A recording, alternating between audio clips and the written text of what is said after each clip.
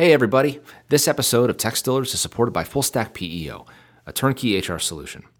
Zach and I have known the team at Full Stack for a really long time, and they absolutely have a passion for emerging companies and the people who are embarking on that journey. You know, when you're trying to grow your company, you have a ton of top priorities to worry about, and HR doesn't have to be one of those. You know, you can trust that the folks at Full Stack will take care of you and your team, so you can focus on your company. Check them out now at fullstackpeo.com/techstillers and get the peace of mind you need. Welcome to the show. I'm Zach Darnell. And I'm Sean Larson, and we're the Tech Stillers. Exploring what it's like to solve problems and build things.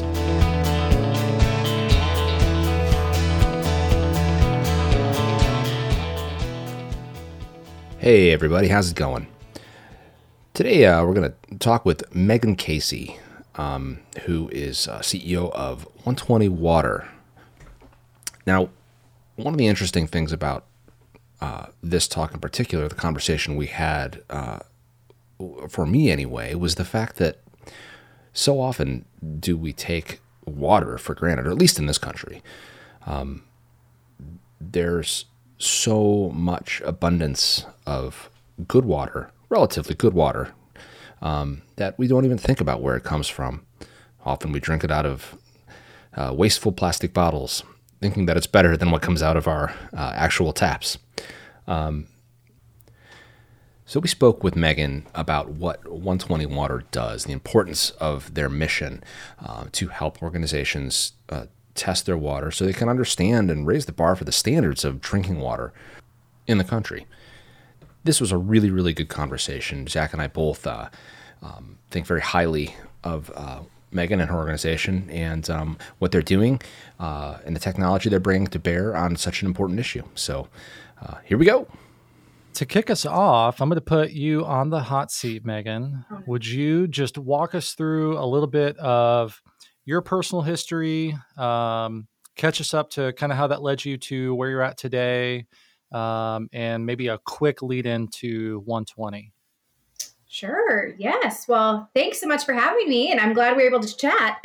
Yeah, us too. We're really looking forward to this one. It's a really good treat and a break in the day, so I appreciate it. Awesome. Yeah. So, Megan Glover, co-founder and CEO of 120Water. Hi, Megan. I have to go into. Okay. And by the way, my dog, if he starts, if you hear him, let me know and I'll push him out of the room. But So I've been in Indianapolis tech, I would say, for the last 15 years of my career. So I graduated from DePauw University and was planning on going to law school, and couldn't picture myself as an attorney. I could not, you know what I mean? Like when you close your eyes and you're like, I just don't see it. So I actually spent a year working for DePauw's annual fund, where I traveled around the country and met different entrepreneurs or professors or whatnot, raising money for the annual fund. And it was during that process where I kind of opened my eyes to other business paths that's not, being an attorney or a teacher or whatnot. And I met Angie Hicks. So she's a DePauw grad. And Angie's List, so this was like 2005, and Angie's List was about 100 employees. It was right before they got their major round of funding. And I said, this is really cool watching what she's done and building something from nothing. And so I applied for a job there. And so that was kind of where I got my start in terms of indie tech and kind of building, growing investor-owned companies and what that looked like. And so what I did for them is I essentially did their digital marketing. And they didn't call it that at the time because this was 2005, mind you. That wasn't a thing. SEO was just starting to become a thing. And so I did their brand enforcement, their digital marketing, and then implemented a software called Compendium, which was co-founded by Chris Baggett. And in the process of implementing Compendium for Angie's List, got to get a taste of business-to-business software startup. I thought it was a really cool tool. I knew the founders. And so I long story short, I reached out to the founders, Ali Roach and Chris, and I said, hey, well, tell me more about what you're doing here. And I really loved what they were doing. And I said, if you have an opportunity, I would love to join the team. And so I joined Compendium as employee number 5 and really was there from 0 to about 3.5 million and built out their go-to-market. So their marketing, demand gen, product marketing, and sales development process. And I went on to do that for various other B2B software companies in indie tech prior to founding 120 in 2016. So really focused on growing and scaling B2B software companies, early stage the better. Wow. So Yeah. how was really quick on that note, like how has the transition been from marketer to CEO? Mm-hmm. I mean, that's how you built your career up to 120. Right. Yeah. I will tell you, I think, honestly, I think it's made me a stronger CEO, understanding the go-to-market and the marketing aspect of building a business. Because you have to understand the market. So doing your total addressable market analysis, you have to understand personas. You have to understand products and how those products are solving problems for personas. And then you have to know how to message and package and price it and all of that stuff. So I would say that part of building a company and leading a company actually came very naturally. I would say it's all of the governance and the managing of a board and all of the what I would call operational stuff that's been the learning experience for me.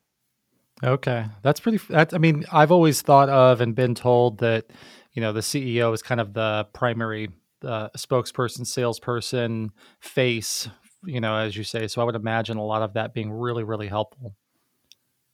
Yeah. And not afraid. And, I'm certainly not, we just talked about it, being an extrovert and loving people, not afraid to have those tough conversations and pivot because of it. Right. And I think we're different than some CEOs I've worked for finance CEOs. I've worked for product, pure engineering CEOs. And I think you kind of have to be able to not think so black and white when you're starting a company.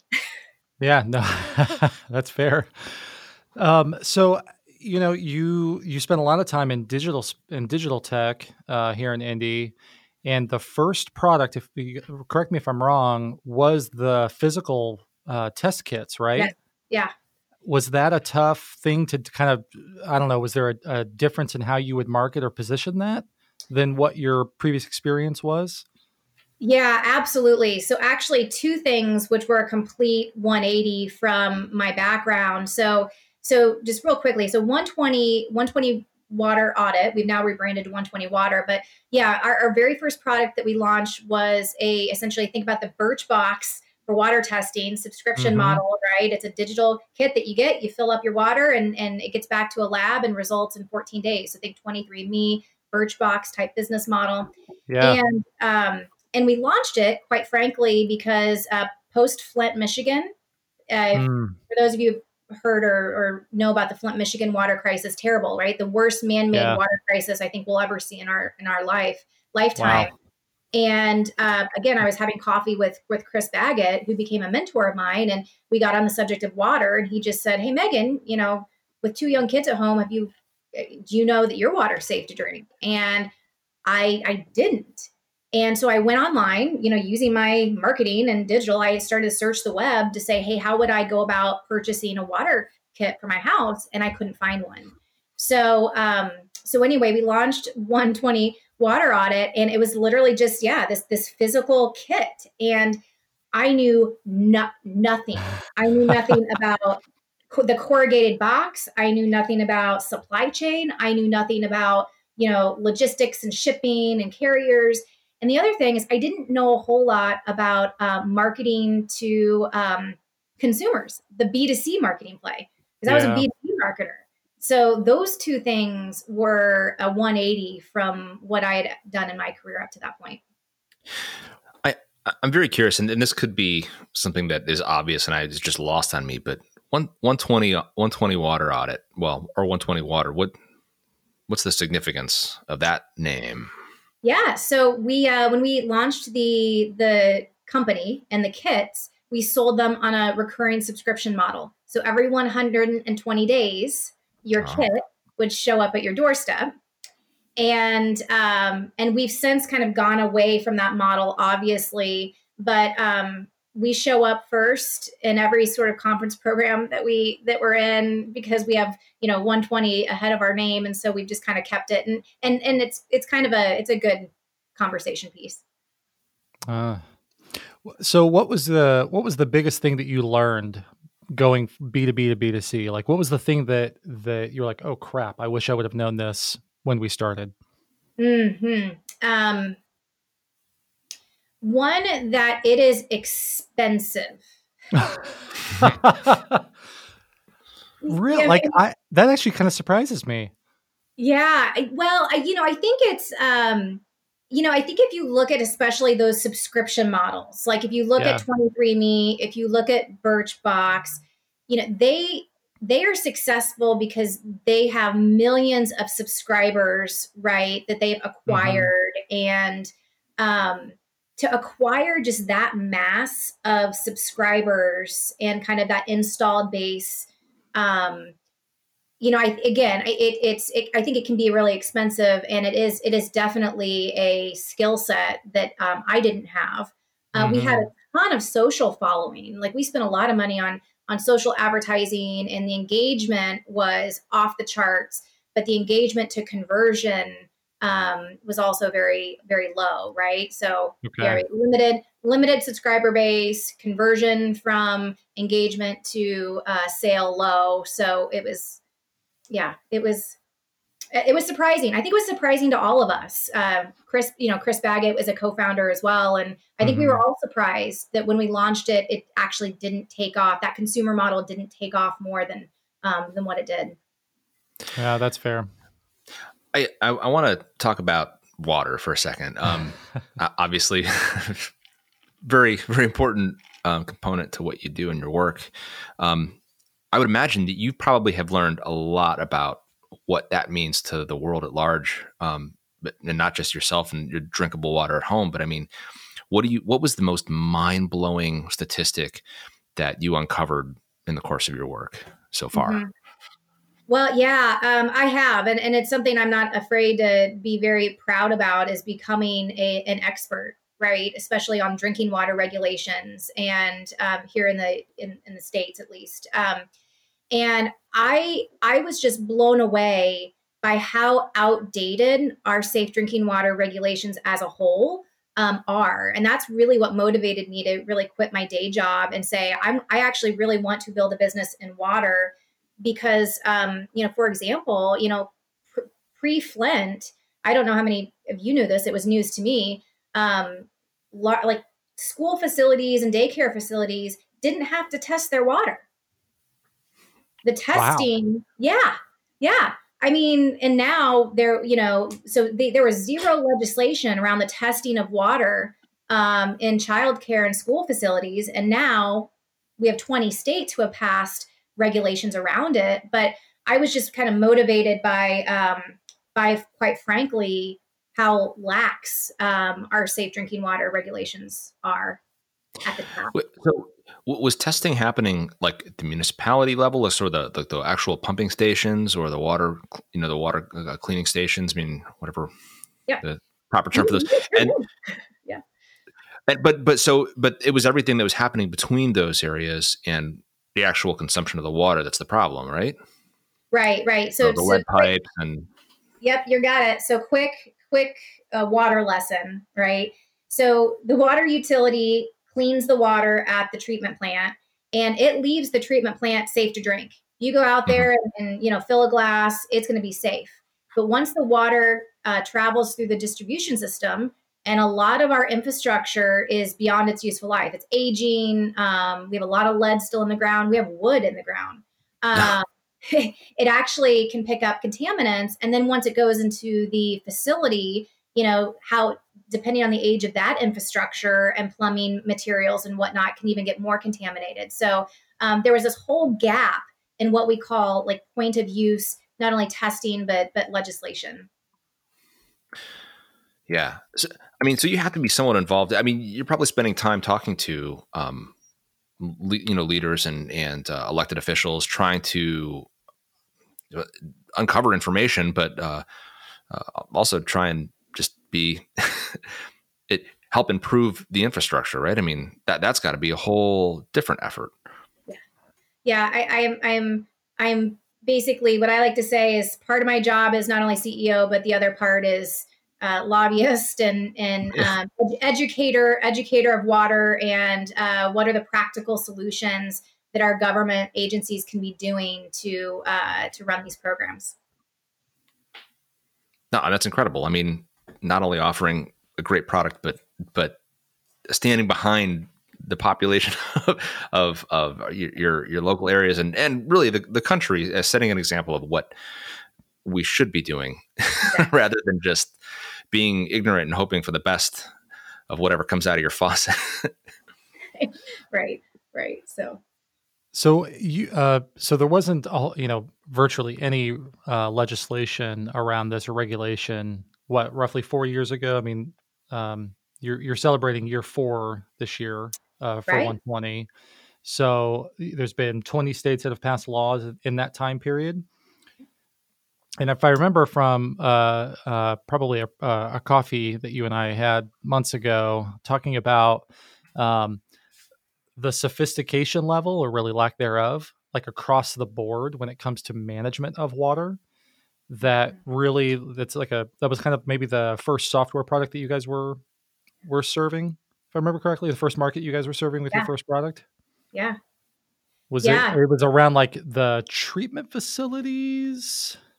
Yeah, it was actually it was around the program management around lead programs at utilities, and and how that came about. So again, we didn't set out to build software, and that wasn't part of the original business plan. And it was only after we started working with these utilities and facilities, such as schools.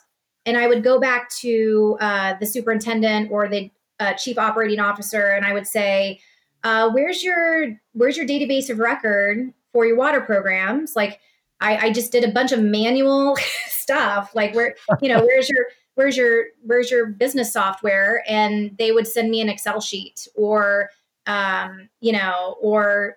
paper. Hey, fax it my way. So there was really no online tool that they were using to manage these programs. And as a result, I mean, I actually ended up like scrubbing their data, normalizing their data. I put it into my own little kind of thing that I configured. And that ended up being our prototype that we used to go out and sell our first 3 contracts to one state and then 2 other water systems. And that's truly how we became a software company and pivoted the business. That's interesting. Go ahead, Sean. No, you've already said more than I have. So it's interesting to think that, you had 15 plus years in tech here in Indy, started a non-tech company, and then happened to pivot into a tech company. Right. I mean, I would imagine that was kind of an interesting journey. How long did that, was it within your first 6 months, 12 months, 2 years? No, it was in the first 8 months.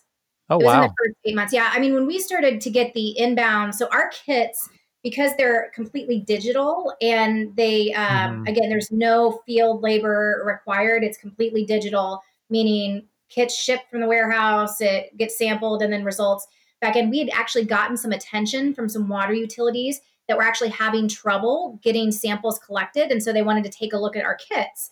And so when we started to get this inbound inquiry from these businesses, again, the marketer in me, I'm like, wait, inbound inquiry, like that, how rare is that? Right. And so, like, I don't have to call you. Awesome.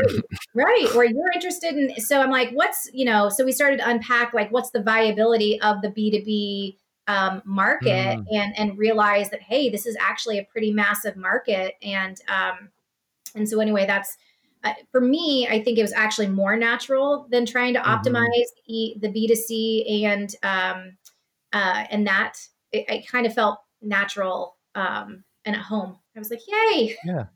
Ooh, I know how to do this. I can do this. And that's the part that's really interesting to me, is taking that problem and trying to think about what the software solution is going to look like. Was that enjoyable for you? I mean, that did you kind of get that excitement from brainstorming what this is going to be, what it's going to look like, where it could go? Yeah, I when I realized pretty quickly that this market was kind of void of modern tools that I had been using in other markets, my entire life. I mean, I've grown up on Salesforce, right? I've grown up on HubSpot. I was literally probably one of the first 100 customers of HubSpot, right? So kind of being exposed to best of breed softwares and platforms, and to have an industry that is so void of that, and was actually really exciting, because it's kind of like, it's not like you're trying to be an app and fit it into an existing ecosystem of a crowded space that already exists. It was literally like painting a picture. If you could build anything, what would it look like? And that's what we did. So I think you see a lot of capabilities from best practice applications in 120Water, because that's how we thought about it, right? If you could bring the best of, I can't think of an example right now, but, the best of one capability and bring it and apply it to water, what would that look like? You've got a little bit of a hybrid model as well too, right? Where there's some like managed service, professional services that can partner with your software platform as it is today, right? That's right. Yeah. How did that come about? Yeah, I mean, this, the utility market and the government market in general is a very service-based market. And especially when you get into the environmental agencies, they are tasked with doing more with less all the time. Like, there are not enough people within their organization a lot of times to get the job done. And so, quite frankly, us providing managed services was a way for them to get work done. And so a lot of those services that we provided early on have stuck, because they're just such a value to our customer base and to this market. That's fair. Can you give me the broad strokes on the managed service side, or is it kind of all over the board? Little things like tier 1 call center. So, believe it or not, like, when our customers would throw these kits out in the ether, there would be 0 call center follow-up. No phone number on there to call if they have any questions or anything like that, because they just they would not have the bandwidth to field those inquiries. So, we actually put in recurring calling services in all of our programs. We do a lot of data normalization and kind of data best practices as well, because they don't have a lot of those services in-house. So do you actually have clients that will kind of wholesale buy a bunch of your kits and then send them out to their customers, like me at my house? Yeah. And that's a way for them to have somewhat of a broad audit of their, okay, if I've got this centralized treatment plant, let's hit 10% of our customer base across a geographic region and hit them with a bunch of kits. Let's make sure everything's, good all the way out. Yeah. I'm at a loss for eloquent words describing. No, but you got it. Yeah, but back to why I pivot the business. I could invest a lot of money trying to get one consumer to buy a kit, or our first utility customer. We did 25,000 kits with them the first year. Oh wow! Yeah. That right. Makes, so way more scalable. Yeah, and using the same product. We did not have to re-engineer that initial digital kit. We do call them digital kits, right? But we didn't have to re-engineer that original product that we launched in order to accommodate that. That's a great idea. You mentioned, you just said this kind of in the course of explaining something, but you talked about painting a picture, and I'm starting to paint a picture myself in my head of you're collecting enormous amounts of data, geographically based too. So I'm curious, are you able to start to paint a picture of what, like looking at a map, what the quality of water is looking like in a geographical standpoint? And are you thinking about ways to maybe improve that image moving forward? Yeah. I mean, absolutely. So So I guess step back. So we sell to 3 different entities: government agencies, water systems, and then facilities. And we probably have the largest, no, not probably, we officially have, the largest database in the US, particularly as it comes to lead sampling in schools and daycares. And we actually use that data to actually analyze it for trends. A lot of the trends are on, what are the common fixtures that may have lead? It's on what are the costs for remediation. The other thing that we do is we overlay known data, like how old is this facility, right? So we can start to kind of pick apart and water chemistry is hard to predict. Just throwing it out there. Water chemistry, because there's so many different variables, it's very, very hard with certainty to predict. But we can at least give some trends based on a very large data set that we have, and we use that a lot for like fiscal analysis when states are thinking about passing legislation. Yeah, no, I mean, and that's huge, and I can imagine other bits that get composited, like agricultural runoff and things this, and we live right by the largest freshwater source in the world. Some of the algae blooms in Lake Erie and things that are happening there. I mean, it is incredible the amount of complexity that we're faced with when it comes to the water we need. And I don't know how anybody can even begin. My mind is starting to cook a little bit thinking about how you are trying to corral all of this data into meaningful information for legislators. So do you foresee some of that? I mean, Sean, you're way more read up on this than I am. Do you think that consumer behavior will start to probably necessitate change, but start to be influenced by some of the things that you guys are doing today? Yeah, I mean, we're already seeing it. Absolutely. Oh, okay. Yeah, when you think about the water sector as a whole, I mean, there are like no less than 5 really massive, enormous things that are happening to the sector all at once, which is disrupting it. And that consumer expectation is right up there. Like living in a post-Flint world, the answer literally pre-Flint, if I was a customer, and I was, because I called my utility and I said, I'd like to have my water tested. They said, well, we don't provide that service. You're responsible for the water in your home. Interesting. Oh, true. Wow. Yeah. Oh, wow. Yeah. Yeah. So what are the utility is like that? What? Comcast. What are the Comcast? let's not even go down that road. ISPs are sore spot for me. Anyway, but that's this is like one of the most important utilities we have. And they just punt. Like just throw it over the fence. Hey, man, once it leaves our facility, it's not our problem. Yeah. That's unreal. Well, we've thought about actually my own house, and Megan, I can thank you for making my brain even think about this. Getting, I did some research. A Berkey, I don't know if I'm saying that right, but it's like this really big, it almost looks like a moonshine kit. This kind of like tall silver. I guess it's like the best water filtration system, but it's like a big cylinder. Yep. Sits on your counter, I guess, in your kitchen. You just fill it with tap water, and it like treats water better than most treatment facilities.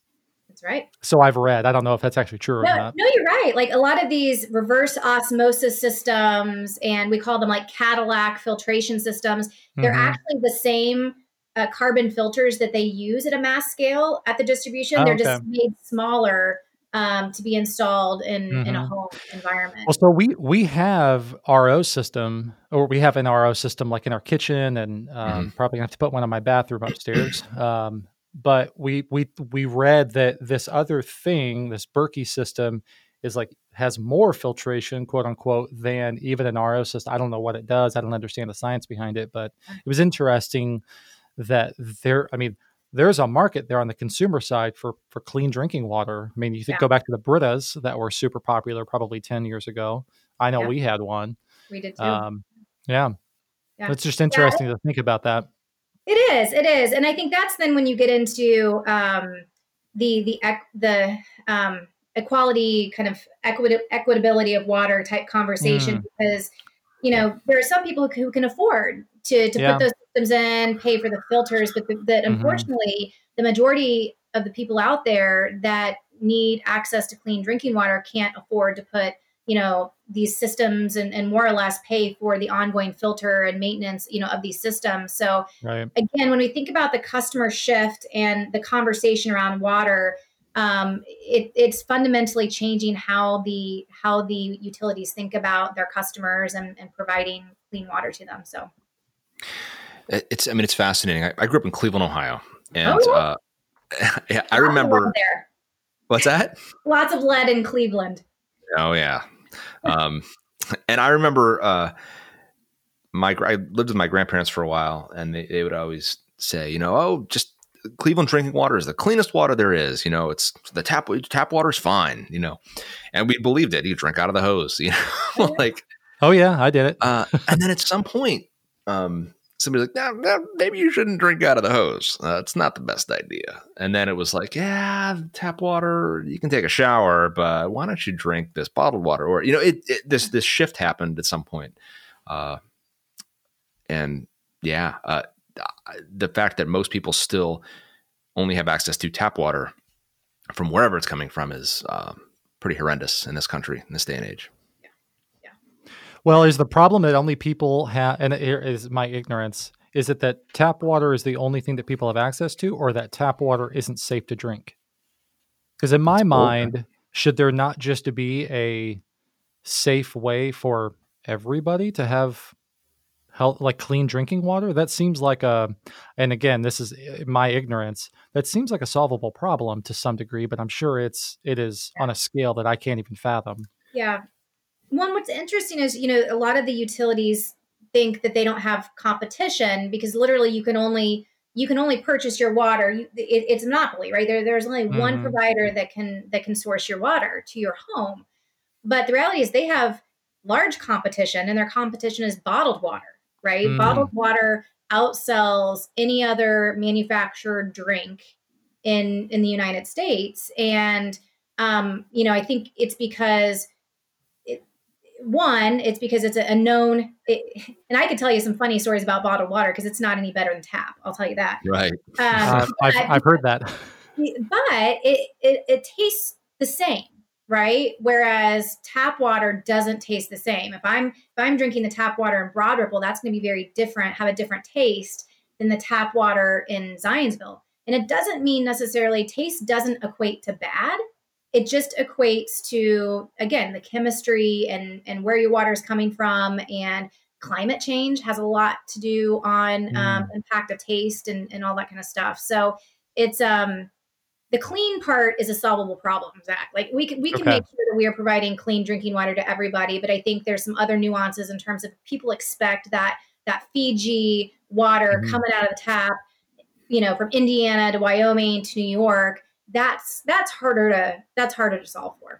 Isn't it interesting, like expectations of human beings these days for like the resource that we all must have every day to survive?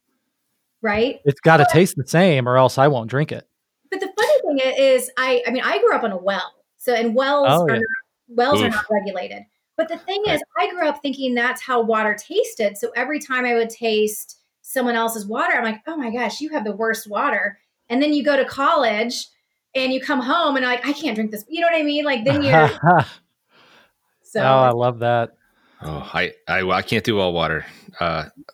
Yeah. No. My too salt free. Yeah. No dice. I've tried it before. I'll never try it. No, I don't. Who knows? If I had to, if you're thirsty enough, if I'm thirsty enough, I would drink it. I guess. It's so weird how spoiled we get. I know that's right. I know it really is true. Oh. So, is there? This is way off topic, but I'm just curious if either one of you have an answer to this. But is there something we can do as consumers to be more "quote unquote" responsible water drinkers? Like, is there a thing that we should all be doing to help this problem?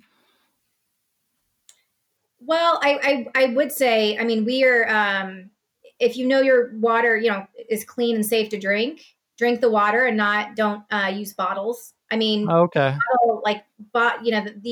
The amount of plastic Yeah. waste that is generated through the consumption of bottled water, we're actually replacing one problem for another. Yeah. Right. Right. Well, yeah, we've switched over to Yetis in my house. We love those. Yeah, it's just, so I think just as consumers of water, like make sure that you need to do in your household whatever you need to do to feel comfortable for filling up with the tap as opposed to the bottle. Stop using plastic. Stop using plastic. I agree with that. All right. That's easy. That's an easy thing to do. I love that advice. So diving back but unless you're like Sam. my mom who like buys flats of water just in case, like, yeah, she's like that boomer generation who thought Y2K was the end of the world, like that sort of thing. Yeah. I love my mother. She's always been prepared and she's taken wonderful care of us, but she's got to let go of the bottled water. It's a real challenge. And I would be lying if I didn't say we had our emergency case stashed in our room right now. Yep. Sure. Well, how else would you store, water if it's not in plastic? Right. Just like that. Not that you're going to do it every week, but that it's there in case of emergency. Having that is a responsible thing to do. I'm just saying, like, I'm thirsty. A nice cold bottle of water will be just the ticket.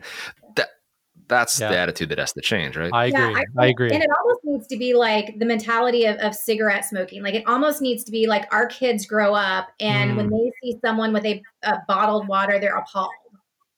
Yeah. I mean, I hate to judge other people, but it's that severe of a problem. I'm with you. Yeah, which is why it's so comical to me when you get off an airplane in Indianapolis International Airport now and they have like cases of bottled water. Really? I haven't noticed that. Who bought cases of water for you? Thank you for flying with us. Thank you for flying with us. So you guys are on the precipice of a new evolution, a little bit of a different journey. So going from the kits to here's a software platform to help run and manage your operations. Basically, here's a better way to capture your data than a logbook. Yep. As well as some other things. I know that there's many years of feature sets on that, and now you guys are getting ready to pivot to more of a quote unquote platform play, and really dive into the water market even deeper. It sounds like. Yes. So can you talk through that a little bit? Yeah. So we made. So again, I'm going to use a startup type term. So if you think about our beachhead market, it was really proving that we could sell our software and our kits to manage these lead programs that were emerging. And just to be honest with you, we weren't displacing competitors, right? Because it was a blue ocean market, right? And so it was easier to kind of prove that, to get a proof of concept out there, say, would people actually buy this if we built it, knowing that we are displacing installed access databases and Excel sheets, as opposed to going into a market where there were like 5 other software players that we were competing against, if that makes sense. Yep. So we proved that out. And, as we were building out the software, our customer base would continuously ask us, hey, can you also do this? Like, I really like how we're managing XYZ here. Could you also do it for my wastewater? Or, hey, could you also do this for my sanitary surveys the way that you do for XYZ? So anyway, we probably spent about a year and a half really getting to know our customers, getting to know the market, doing a ton of competitive analysis to understand who are the legacy solutions, what exists out there, what are the needs, what are the opportunities. And last year, we became pretty bullish on the idea that we were a digital water company and we wanted to expand beyond lead. And so in order to do that, we raised a Series A, which closed in September. And all of that funding is to double down and triple down on who we are today. So going and making sure that we can address the entire market and their lead programs, but then also expanding the capabilities of our digital water cloud to do more water programs that our customers are currently tasked with doing. Oh, wow. That's going to be a fun journey. Yeah, it's the largest vision out there in the sector. No pressure or anything. No, not at all. I'd like to take a moment and appreciate the phrase digital water cloud. I really, really like that. And it sounds like a post-fusion concept album that like Anyway, have you heard digital water cloud? Oh man. Sorry. Okay. I think it's great. I love it. It's just you're gonna have to create a Spotify playlist for this. Yeah, it's time. Ooh. Oh my gosh, if you would share it, I would totally play it in our Friday happy hours. Yep, that needs to happen. Yeah, you might have to listen to it first and don't embarrass yourself. I might go down a rabbit hole on this one. As the resident musician, I think that's going to be an awesome playlist. I can't wait to hear it. Oh, I'm excited. All right. Forthcoming. Yeah. Wow. Oh my goodness. So sorry. I didn't mean to derail us there. It's all good. So what are you looking forward to most? Is it the technology, oh man, this industry is ripe for disruption and we're going to continue disrupting? Is it the, hey, we're going to go tackle some really gnarly problems? Like, what do you feel like you personally looking forward to most? I'm personally looking forward to looking back 3 years from now. Oh, okay. Yeah. No, and seeing all that we've accomplished. That's a great question. That's a really great question. My gosh, Zach, I'm getting all like philosophical now, man. So I'm honestly, I'm really looking just forward to growing this stage of the business, because I just feel so confident in the vision and what needs to happen to get there. I might not have the what and when and why figured out. I think we're still kind of in that messy middle of figuring out, okay, tactically speaking, what needs to happen. I borrowed that from you. Oh yeah. Well, and I borrowed it from somebody else smarter than I did. Right, but I think even if we accomplish, 60% of our vision, it's still going to be a huge impact on the industry, and the industry needs us to succeed. And so I'm just really excited to be in a position where we have the industry in our corner wanting us to succeed. We have our capital partners willing to fund the business and help kind of put us on that trajectory. And then I'm just excited to assemble a team to do it. That's so fun. Well, so I'm going to ask you another follow-up question and steal off of what you said you're looking forward to most. If you look back 3 years, what makes you smile the most? Oh gosh. That somehow we pulled this off. I mean, I tell everybody, we were not meant to be a B2B high growth software company in Indianapolis. I mean, if you would have told me 3 years ago that, we would be, within 3 years of launching your software company, over 5 million in ARR, seen as an industry leader, have Steve Case on your cap table, be speaking at like all of these like high level water events, I would have told you to go pounce sand. And to play off the digital water cloud, those water conferences, have they gone digital? Have they gone virtual? The one good thing on COVID is finally we're saving so much money not having to go to conferences because they're going digital. Yeah. There you go. Awesome. Yeah. How have your folks adjusted with going remote work from home? I know you guys have a cool office there in downtown Zionsville. Yeah. I think everyone's adjusted. Everyone can do work remotely, right? We've always been a virtual office, and it's not uncommon for people to work from home. But I will tell you, we're missing each other because we're a team. Like, we actually really enjoy getting up every day and going and seeing one another. And so I think we miss one another.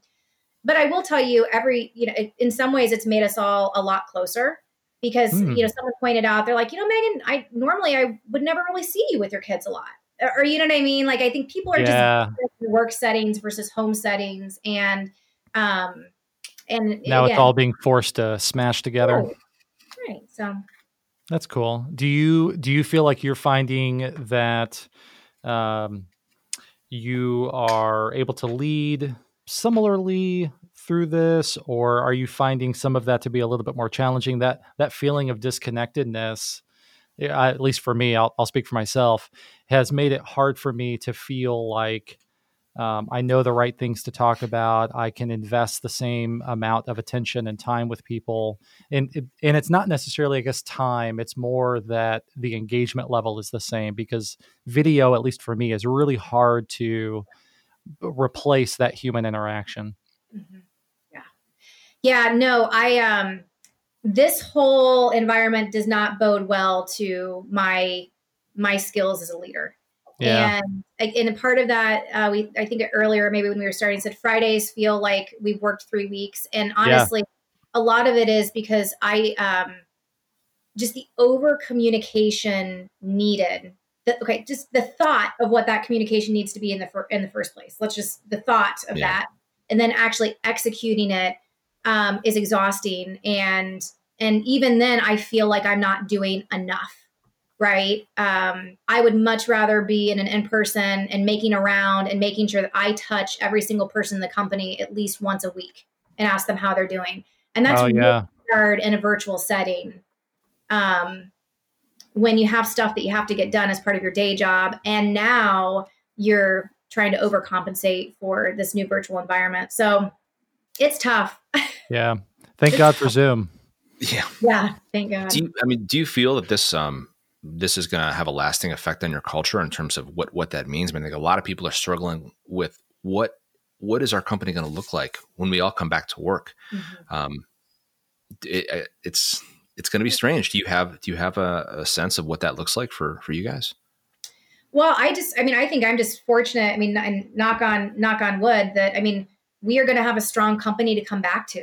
I mean, my heart breaks for a lot of the companies that's the question that they're dealing with. It's, we may not have the same people and we may not have the company that we thought we did. So, I think feeling very fortunate that we're going to have a company to come back to, but it will without a doubt 100% change our culture. And I think in a good way. I think it's always going to, everyone who's on the bus now is going to look back and say, well, remember that COVID time. Yeah. Yeah. Remember when? I think a lot of people are going to have that feeling, and hopefully it's positive for most folks. Yeah. Yeah. I think it will be. I think that, like you mentioned, people are learning to humanize a lot of what they've automated, and finding each other, and their resilience and their personalities are emerging in really interesting ways. And when everybody comes back to work, they're going to have new appreciation. Yeah. Hopefully, for each other and for what they do, and for the togetherness that they took for granted. Yeah, absolutely. Yeah. Yeah. I think we're going to have to change our work layout a little bit. I think people are going to be a lot more spatially conscious than what they were before, but that'll all be interesting. Yeah, it'll be interesting to see how everybody kind of settles back in. Yeah. Yeah. Megan, you are such a pleasure. Thank you so much for talking to us. Thank you. Do you have any shameless plugs? Remember, they're shameless, before we wrap up. Shameless plugs. Well, come on. If you need your water tested, we still do offer the consumer kit on our website. That's true. So I'm gonna go on and order one of those bad boys. I'll just give you guys one. Just remind me, and we'll test your water. Thank you. I'm excited about that. That'll be there are 2 data points, one in the suburbs, one in the city. That'll be interesting. I'm telling you, it'll be good. I'm partially scared. Oh, I've been drinking that? We hear that. Yikes. Well, thank you so much. I hope you enjoy the rest of your Friday. You have an awesome weekend. Yeah. Thank you. I'm going to get out and do some more mulching. Weekend. I hear that the Easter Bunny is still en route. So yes. Okay. Yes. So have a wonderful non-conventional Easter. Yeah, Thank you. You too. I'll talk to you soon. All right. Okay. Have a great weekend. Bye, guys. Thanks. Bye. Bye-bye. Thank Yeah. you.